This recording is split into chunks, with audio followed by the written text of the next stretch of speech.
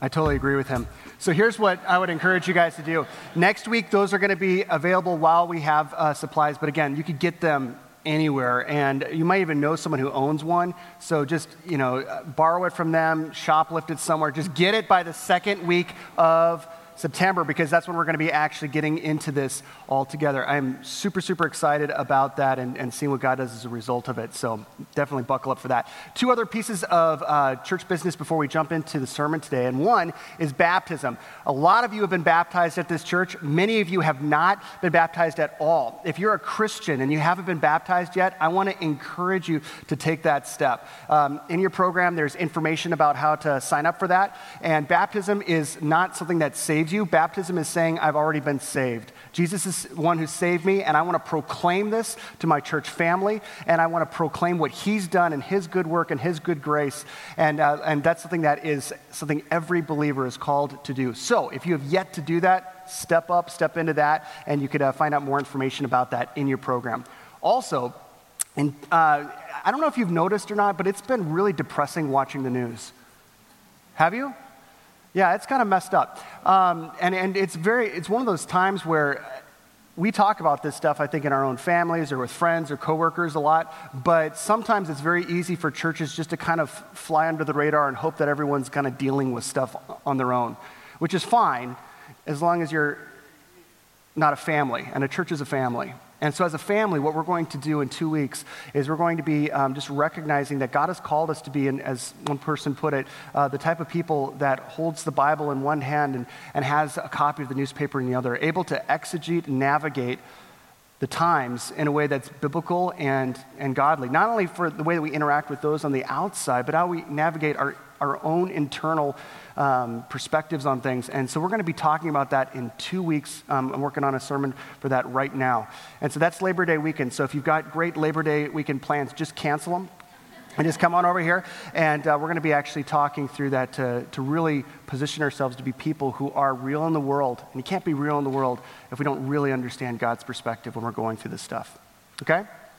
Okay, all right, so May 20th, 2000, it was a kind of this rainy, foggy, windy day, and there's this conference on that date, May 20th, 2000, called the Passion One Day, and there's this guy named John Piper. A lot of you guys have heard of him, but before most people had heard of John Piper was this old guy who gets up in front of thousands and thousands of college-age students, and the title of his sermon to them in the midst of all the music that was at this festival was this: "Don't waste your life." And actually 7.5 minutes of that sermon were said to be 7.5 minutes that changed a generation. Pretty phenomenal stuff if you ever get a chance to look it up or Google it later on today. But in essence, he was talking to a group of people at the beginning of their vocational life and their career life and even their new family life. He was challenging them with a different way of thinking and the reality that many of us end up wasting our life rather than investing it wisely. And so today, we just finished with Leviticus, and this was something that I've been wanting to preach on and talk through, and also it was specifically what it means for us as a church family. And so if you've got your Bibles, if you could turn to Romans chapter 12.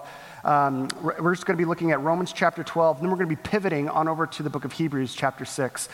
Romans is, as you know, written by a guy named Paul, someone who made one of the greatest impacts on world history, let alone Christian history, in his writings and the spread of Christianity. This skeptic turned follower of Jesus, just radically changed everything. And if you want to see one of the most beautiful theological, just like consolidations of what it means to be a Christian, the book of Romans is amazing. People who don't believe in God love the book of Romans just as a piece of just an intelligent thought. So beautiful. But as a Christian, I mean, it highlights even more.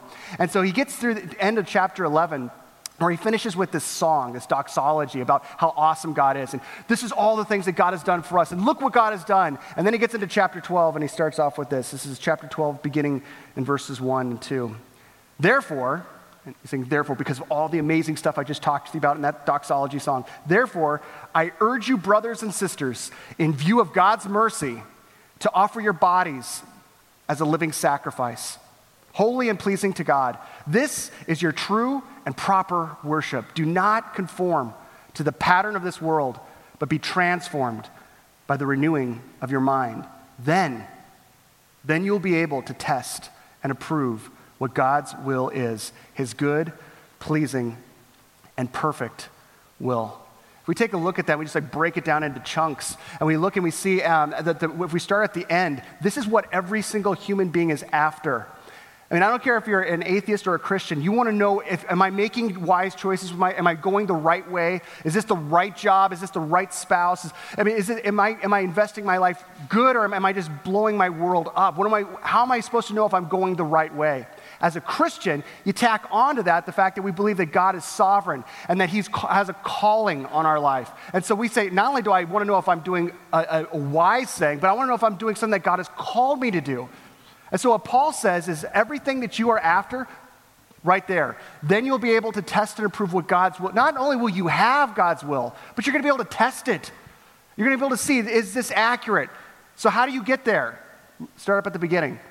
Therefore, I urge you, brothers and sisters, in view of God's mercy. So again, in view of everything God has done, offer your bodies as a living sacrifice. Why a living sacrifice? I mean, everyone in the pagan and Hebrew world knew sacrifice to be something as, if I want something from the gods, whether it's atonement or direction or whatever, I'm going to bring something that will be, something alive is going to be sacrificed, and then I'm going to receive. Paul is making this preposterous to many proposition that we don't need to do that we don't need to make a sacrifice. Something doesn't have to die because Jesus already did. Jesus already was the sacrifice. And because Jesus was already the sacrifice that gets us to God, we then can not sacrifice our life like I'm going to die, but I could basically take everything that's subpar in my life, everything that's away from God in my life, and I could sacrifice that and say, this is not me. I'm going to sacrifice that. I'm going to let my life be a living sacrifice to him.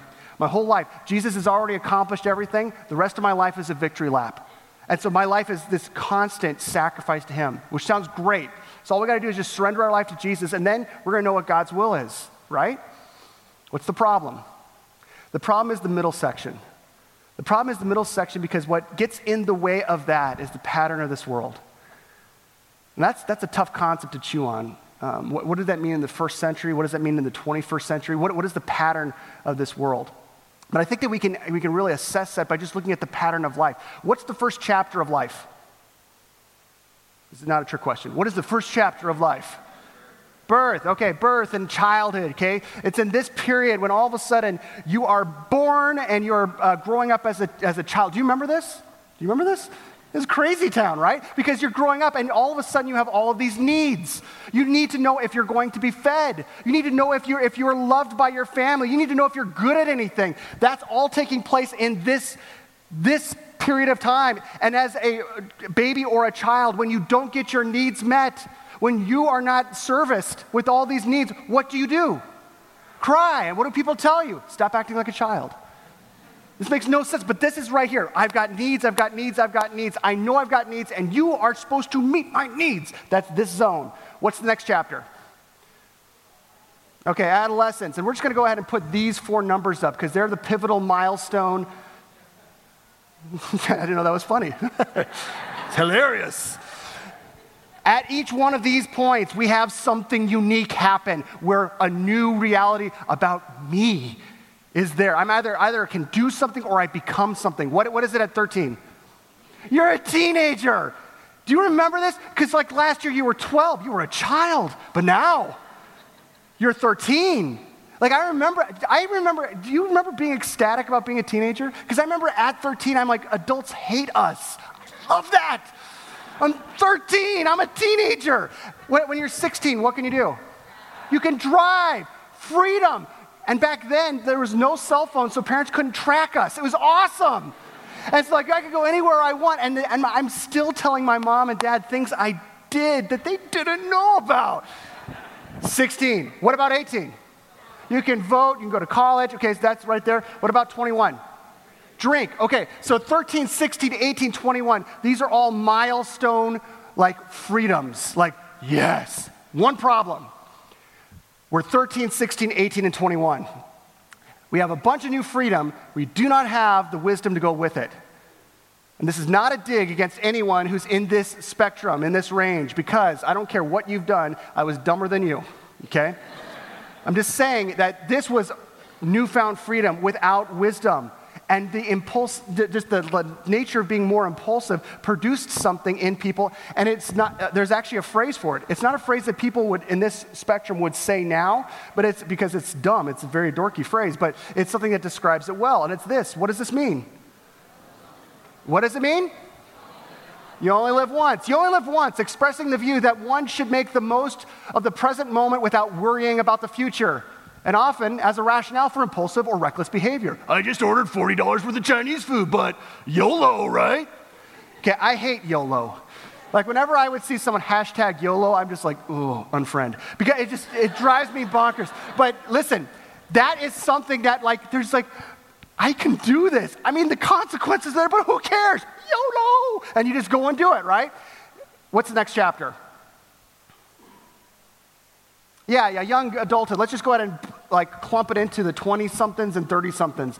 This is like a period of life where all of a sudden, all of the freedom that you were starting to taste, you now have, but now you've got the responsibility on top of it. So it's weird. Life is different than you thought it was going to be. It's a little bit more complicated. Maybe you're finishing college or you're starting a job, and all of a sudden you're like, man, life is hard, and it's work. And then you got I'm going to get married, and if I fall in love, it's going to be so good. And then you got married, and you're like, it's hard. And then but kids are going to fix it. No. And all of a sudden you're going through and you're realizing, I don't know what I'm doing. And all of a sudden you feel radically insecure because your life is out of control. You don't know what you're doing, and you're seeking solace. You're seeking someone help me understand that I'm not the only one who's freaking out because I'm burning myself out. I'm trying to do things and I'm not satisfied like I thought I was going to be back here. So you seek solace in some type of community on social network. And then all of a sudden you realize how awesome everyone else's life is. Or looks like it is, and their marriage, and their vacations and junk like that. And you're like, I hate my life, and I hate them. And all of a sudden, you have this thing that was developed, a phrase a couple years back called FOMO. What's FOMO mean? Fear of missing out, anxiety that an exciting or interesting event may currently be happening elsewhere, often aroused by posts seen on social media websites. Now, here's the thing. You've heard of a midlife crisis, right? There is now a thing called a quarter-life crisis. Oh, you think I'm joking. Huffington Post talked about it. While the term may have only been coined in recent years, it's become increasingly clear that the quarter-life crisis is a very real thing. The phenomenon, which can occur anytime between one's early 20s and early 30s, is characterized by disappointments, insecurities, loneliness, and depression. And a study published in the International Journal of Behavioral Development found that 39% of men and 49% of women reported feeling such a crisis in their 20s. Furthermore, according to a survey conducted by Gumtree.com, 86% of young people admitted to feeling under pressure to succeed in their relationships, finances, and jobs before hitting 30. 32% felt under pressure to marry and have children by the age of 30, and 21% wanted a complete career change. The promise I had here didn't pan out here. I just tell you, man, I want a little bit of satisfaction. I'm not asking for a lot. I just want a little. And it's so frustrating because I can't afford the things that I think I need, and my life is not going anywhere, and it's absolutely frustrating. But that's okay because there's the next chapter. What's the next chapter? Midlife, 40s to 50s. Let's put it that in 40s to 50s, okay? And if you're here, you made it. You made it. You got here. You can buy the stuff now. You got the toys, right? And you got enough money for them, or you got enough debt for them, right? It's awesome. The house, the truck, the stuff that you want, the 40s and 50s, you now are at a place where it's there. And you're now at a place in your work where you feel like you're decently there and you're not as disrespected as you were back here. And now you're sending your kids off to college, but you're starting to realize, I have poured my life out. I've poured my life out for my work. And I'm actually at a point where I'm asking the question, was any of that worth it? I poured my life out for my family, and whether it's my spouse or my kids, I don't feel like I'm getting the respect or the gratitude. required for everything I poured into them. Whether you're a stay-at-home mom or a business person, I've poured and I've poured and I've poured and I'm done. I'm empty. Is any of my life, does any of it have any reason or rationale or purpose? I don't know anymore. Like all of these idealistic aspirations I had here have died by here. But it's okay. I've given and given and given. There's coming a day when I no longer have to give anymore and I could just receive a little bit, finally. And what is that final chapter?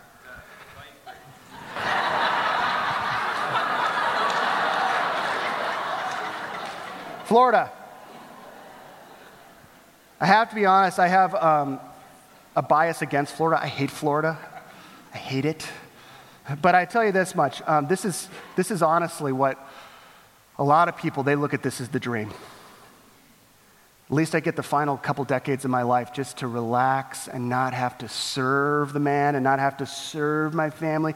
My family can go and do whatever they want. I'm just going to relax because I deserve it. I've poured my life out.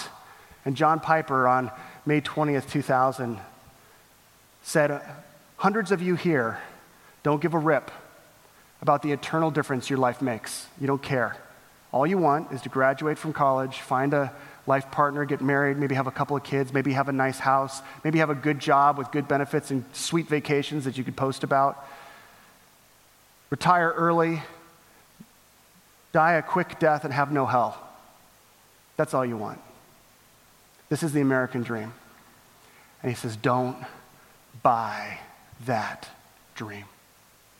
He talked about how 3 weeks prior, he did a funeral service for 2 missionaries that their church supported in Cameroon. 2 ladies that were in their 80s. They were single their whole life. One gave her whole life to Cameroon. One was in the medical profession up until retirement. And then when she retired, she moved to Cameroon to support this person in her ministry. She was working with the poor and the sick and proclaiming Christ's glory to them. And this person in the medical profession was able to come alongside. And in their 80s, they're driving on a road. And the brakes go out and they go right over a cliff and instantly die.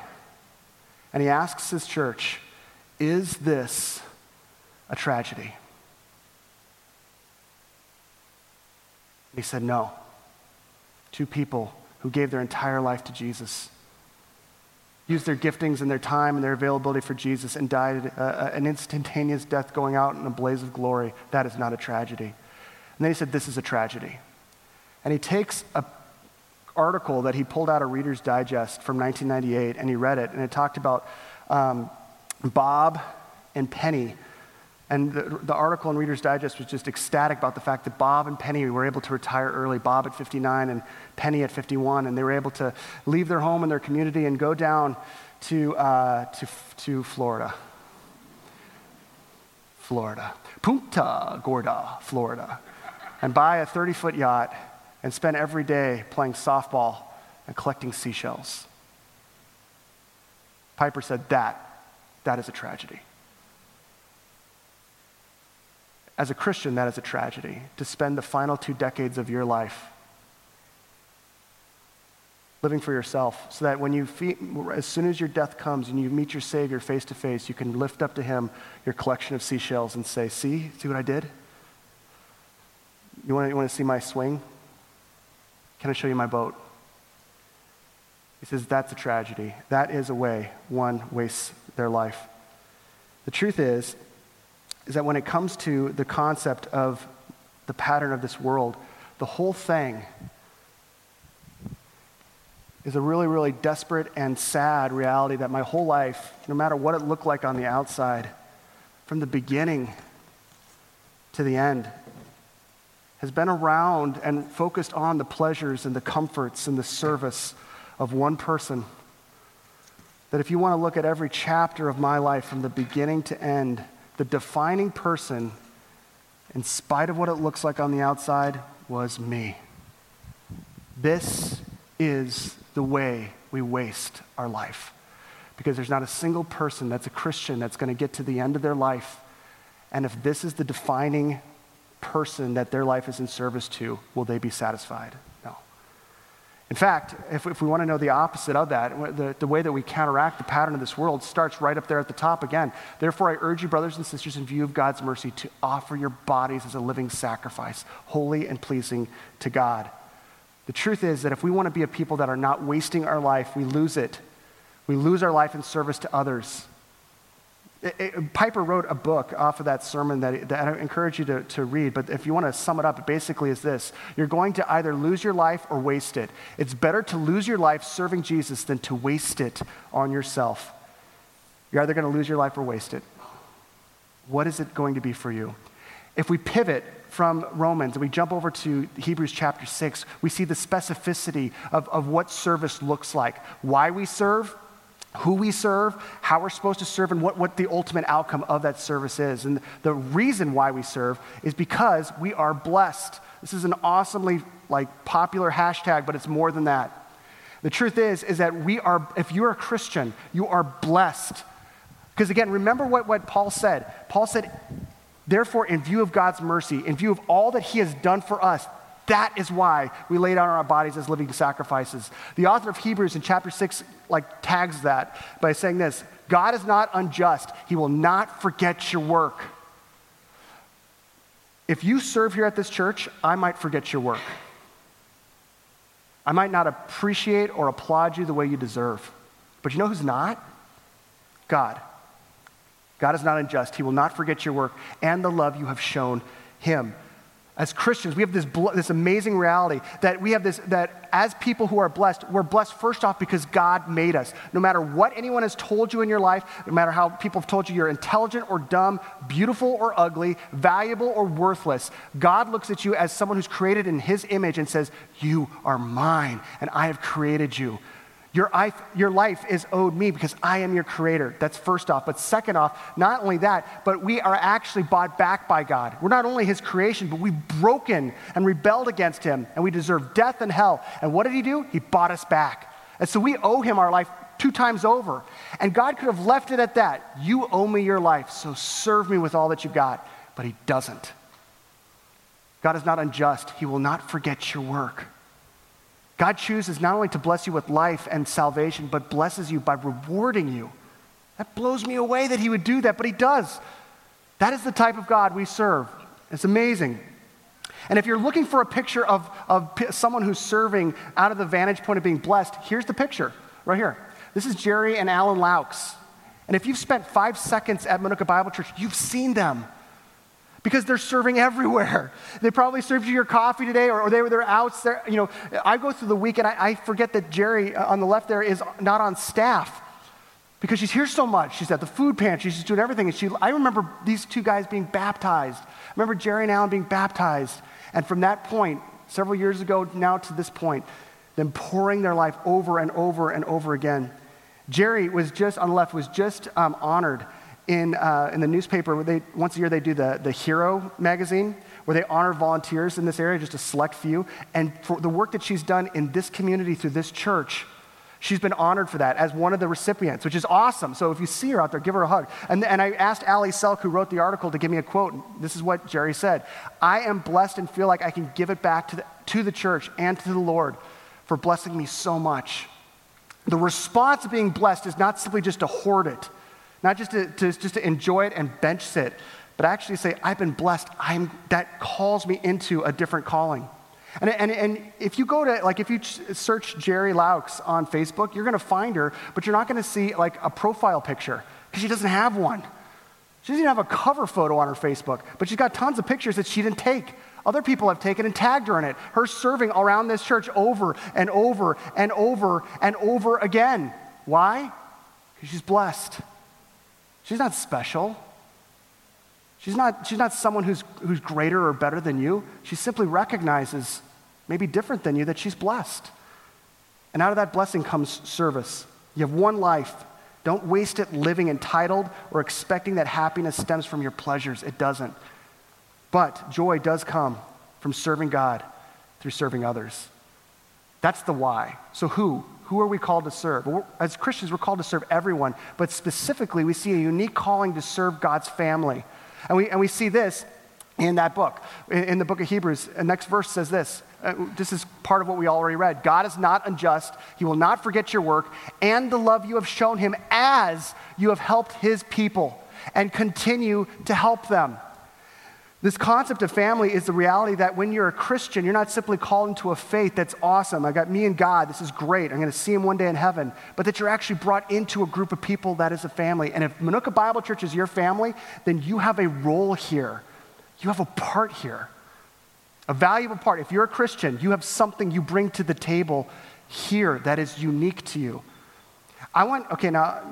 Last night, they really had a hard time with what I told them to do with this, but I'm going to ask anyone who has served in the past year in some capacity to stand in just a second, and I'm going to list off the different ministries and just stand when that ministry comes up. And so I want to encourage you to, as opposed to Saturday service, that we're just sitting there going, does he mean, when he says stand, does he mean, yes, I mean stand. And so if you've served in the past year in one of these capacities, I want to encourage you to stand. If you've served as an usher, please stand.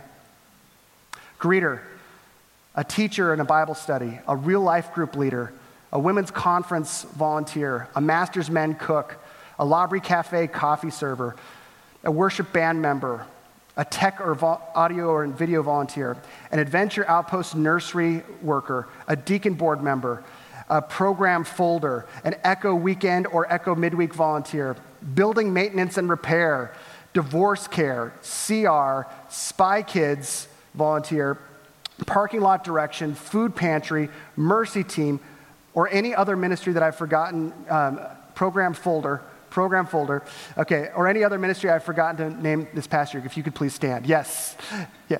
Yes, thank you. All right, let's give it up for these folks, all right? All right, awesome. All right, now let's have a seat. Now, if you're not standing up right now, this is the coolest thing because this is the perfect week for you. We're actually giving you an opportunity to say, I'm going to get off the bench. I'm going to actually step in, and we want you to know that you are so. And if you're not standing, it's on us. And so we want to this weekend give you the opportunity to step up and step in, and that's something that we're super excited about. Paul, in the book of 1 Corinthians, chapter 12, said that if you're a Christian, the Holy Spirit has been given to you with special giftings that were intended to be used for the common good. That's your church family. That means that if you are a Christian and you're at this church and this is your church home and you're not serving or bringing those giftings to the plate in some way, shape, or form, we're bankrupt without you. Even if your gifting is just time. Even if your gifting is just availability. Even if you're like, I've got no skills. Sweet, we can use you. That we have a place for you because this is the kingdom and we're calling you to step in. And when you do that, you see the lifestyle. This is not just like a good deed. It's a lifestyle that you're stepping into. The author of Hebrews in the next verse says that. We want each of you to show the same diligence to the very end. It's not like a flash in the pan. It's not just like a one and done. It's the same diligence to the very end so that what you hope for may be fully realized. The Greek in the beginning right here, when it says we want, it's stronger than that. It's like, I desperately want you. The author of Hebrews is talking to his friends, and he's saying, listen, I care about you, and because I care about you, I don't want your Christian walk simply to be a belief that flatlines all of your actions. I want your belief to actually spur and animate you into a life that is full. I desperately want you to show the same diligence to the very end so that what you hope for may be fully realized. And that too is way too soft. Because it literally says, to the fullest hope. The biggest hope you could possibly have as a human being, you will realize by getting everything that you want. No. By having the job that's just perfect fit for you. No. By getting married. Having kids. No. The fullest hope, according to the author of Hebrews, is this reality of bringing yourself into God's work alongside God's people. You know, every movement, especially the early church, every movement needs hope. Movements die without hope. And the early church needed that. And the author of Hebrews says, you want to know what that looks like? When you are partnering alongside one another, serving God, you see it. You want your life to be full of hope? I'll tell you where it's found. It's not found in just having a great life. It's a disappointing life. It's in this. We step into that in significant ways. Once you live that lifestyle, you start seeing a legacy. A legacy is what happens in someone's life when they don't simply do something for a season, but they make it life. They don't do it for the applause, because as soon as people stop applauding and thanking them, They're not going to jump ship and just forget about it, but they continue, and all of a sudden they start seeing this legacy. Every single person here, whether you're a Christian or not, you're here because of the legacy of someone else. Someone tipped you off the fact that Jesus is true. Someone showed you the picture of what it looked like to follow his lead. Someone taught you. Might have been a parent, might have been a Sunday school teacher, might have been someone at this church, I don't know. But someone left a legacy for you. And you are people that can actually walk and say, I'm picking up the baton and going. We don't want you to become lazy, but to imitate those who through faith and patience inherit what has been promised. And so church, if you're here this morning and you're in this category, you're a little kid or you're a child, and you're in this room right now, I just want to let you know that we love you, and we desperately want to sacrifice time and scheduling to actually pour into you. We want you to have a clear picture of the gospel and who Jesus is, and we're going to do everything we can to make sure that that happens. If you're in this demographic, I want you to not believe a lie that I believed when I was growing up, which was you're only really useful in church when you get into like your old adult, like 31. I thought that. This church does not believe that. This church believes that if you're a Christian, the Holy Spirit is working inside of you and you are so useful, a so useful minister at this age as any other minister in this church, including the staff. God has got a calling on your life, and we want to position you to actually step up and step in. That's why in Echo, we want to see adult teachers right alongside people who are in their high school years. That's why we do Spy Kids. That's why we do these things so that we can see the next generation recognizing, I'm not the next generation of the church. I'm not the future church. I'm the church right now. So I want to challenge you today when you're walking out there to find areas that you can step into and not just think it's for the old fogies. This is for you. If you're in your 20s and 30s, I know this is crazy town and life is crazy busy. But honestly, as I was going through my 20s and 30s, a majority of the craziness of my life was the craziness I put on it myself. We set up our life to be way too busy. We say yes to way too much because we think it's right, it's wrong. We need to simplify our life, and we need to prioritize the things of God. And I want to challenge you, if you're in your 20s and 30s, whether you're single, you're starting a family, or you've got a ton of kids, I want to challenge you to prioritize serving God and his people. And say, but I feel like that's going to be a loss. We're going to miss out on this. You will. You absolutely will. But it's better that you lose your life than to waste it. I'm telling you that as your pastor because I love you. But this is a critical point where you need to step in. If you're in your 40s and 50s and you're like really wrestling with your midlife crisis and you're like, do I buy the truck? I don't know. Do I? I don't know. I just want to challenge you to not let this period of time to be one that where your instantaneous trigger is going to be out of the depth of the lack of satisfaction in my life. I'm going to satisfy that with things for me. I want to challenge you and push you into recognizing that God has called you into the mission. And that means to sign up for mission trips for sure, but to sign up for the weekly mission of what God's doing here. We need you. Your work may be looking at you in your 40s and 50s as someone who's coming to the end of their career. We don't. We need you right now. And if you are in the Florida department, I've got nothing against retiring, but I do have something against retiring from the kingdom. The last decades of your life should not be spent as if you were obsolete, and the only thing you're good for is sipping back a martini and relaxing in the sand. God has a greater calling on your life than that. He has called you into mission, and if you're in your 60s, 70s, 80s, and 90s, we not only value you here, but you are valued in the work you do here. Church, we are a people that need to be living under the reality of what these passages say. The reality that we serve as people who have been blessed by God and make serving our spiritual family as well as the world part of the lifestyle we live and the legacy that we leave. One of the greatest lines from the movie Braveheart was, "Everyone dies, not everyone truly lives." And I'll say this, the people who die and not truly live in America are those who've lived by the American dream with the hope that it's their savior, and it is not. We need to be a people who are reminded by the fact that we're going to either lose our life or waste it. It's better to lose our life serving Jesus than to waste it on ourselves. every single person here that is a Christian, every single person here, you have something that God is calling you into. What if you made your life valuable on an eternal scale, not simply on a 401k scale? What if your life was lived with the end game in mind rather than simply what is going to bring you enough pleasure right now? I believe that not only will your life be more satisfied, but you're going to see yourself glorifying God. And you're going to see him blessing you for that. And that is remarkable. I'm going to pray for you for that because some of you are probably still like, dude, I got people to see and things to do. My life is awesome. I'm going to keep running the rat race of the American dream. So I'm going to pray for you because that's sin. But I'm also going to pray for our offering right after that. We're going to get in the habit of praying for our offering for specific things that goes into. This week we're going to pray for the food pantry. That a portion of our offering every week goes into the food pantry. I want to pray for that. And then when I finish praying, and we finish taking the offering, I'm going to have the benediction. And then I want you to go out and go shopping, okay? I want you to go over to the L'Abri Cafe. I want you to go to First Impressions or one of the other ministries. I want you to step into it in a real way. And actually step in and say, I'm going to actually do this. You know what? Give it 3 weeks. Sign up for a ministry for 3 weeks. If it's bogus, jump to another one. But give it 3 weeks and see what would happen. Let's go ahead and pray.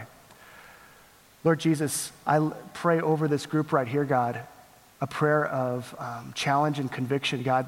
Whenever you spoke, Jesus, you challenged our presuppositions about life. You convicted people of things that they didn't want to be convicted of. You wrecked people's lives. And everyone who followed your lead in the midst of that praised you for the life that they saw on the flip side of that decision. Lord, I pray that you challenge and push each one of us, no matter what decade we are living in, to surrender all of us to you for your glory, for your name, for your fame. God, I pray that today people will find ways that they will find not only the significance of their skill set, but maybe even just their availability, God. Lord, people who don't feel connected in community will find community as they work alongside other brothers and sisters. And God, when we see this, we'll give you the thanks and the glory. We also, Lord, lift up our food pantry. God, I thank you so much for the fact that there's people in this church that serve the other people in our community who just need food. I pray, God, that meets a physical need, but I pray that you stir inside of them a hunger to know how their spiritual life, God, can be reconnected with you. Lord, that small action will just be a small picture of your generosity. Lord, they'll come to you. Lord, I pray that they will find their ultimate need met in you, and we'll give you the thanks for that. It's in Jesus' name we pray. Amen.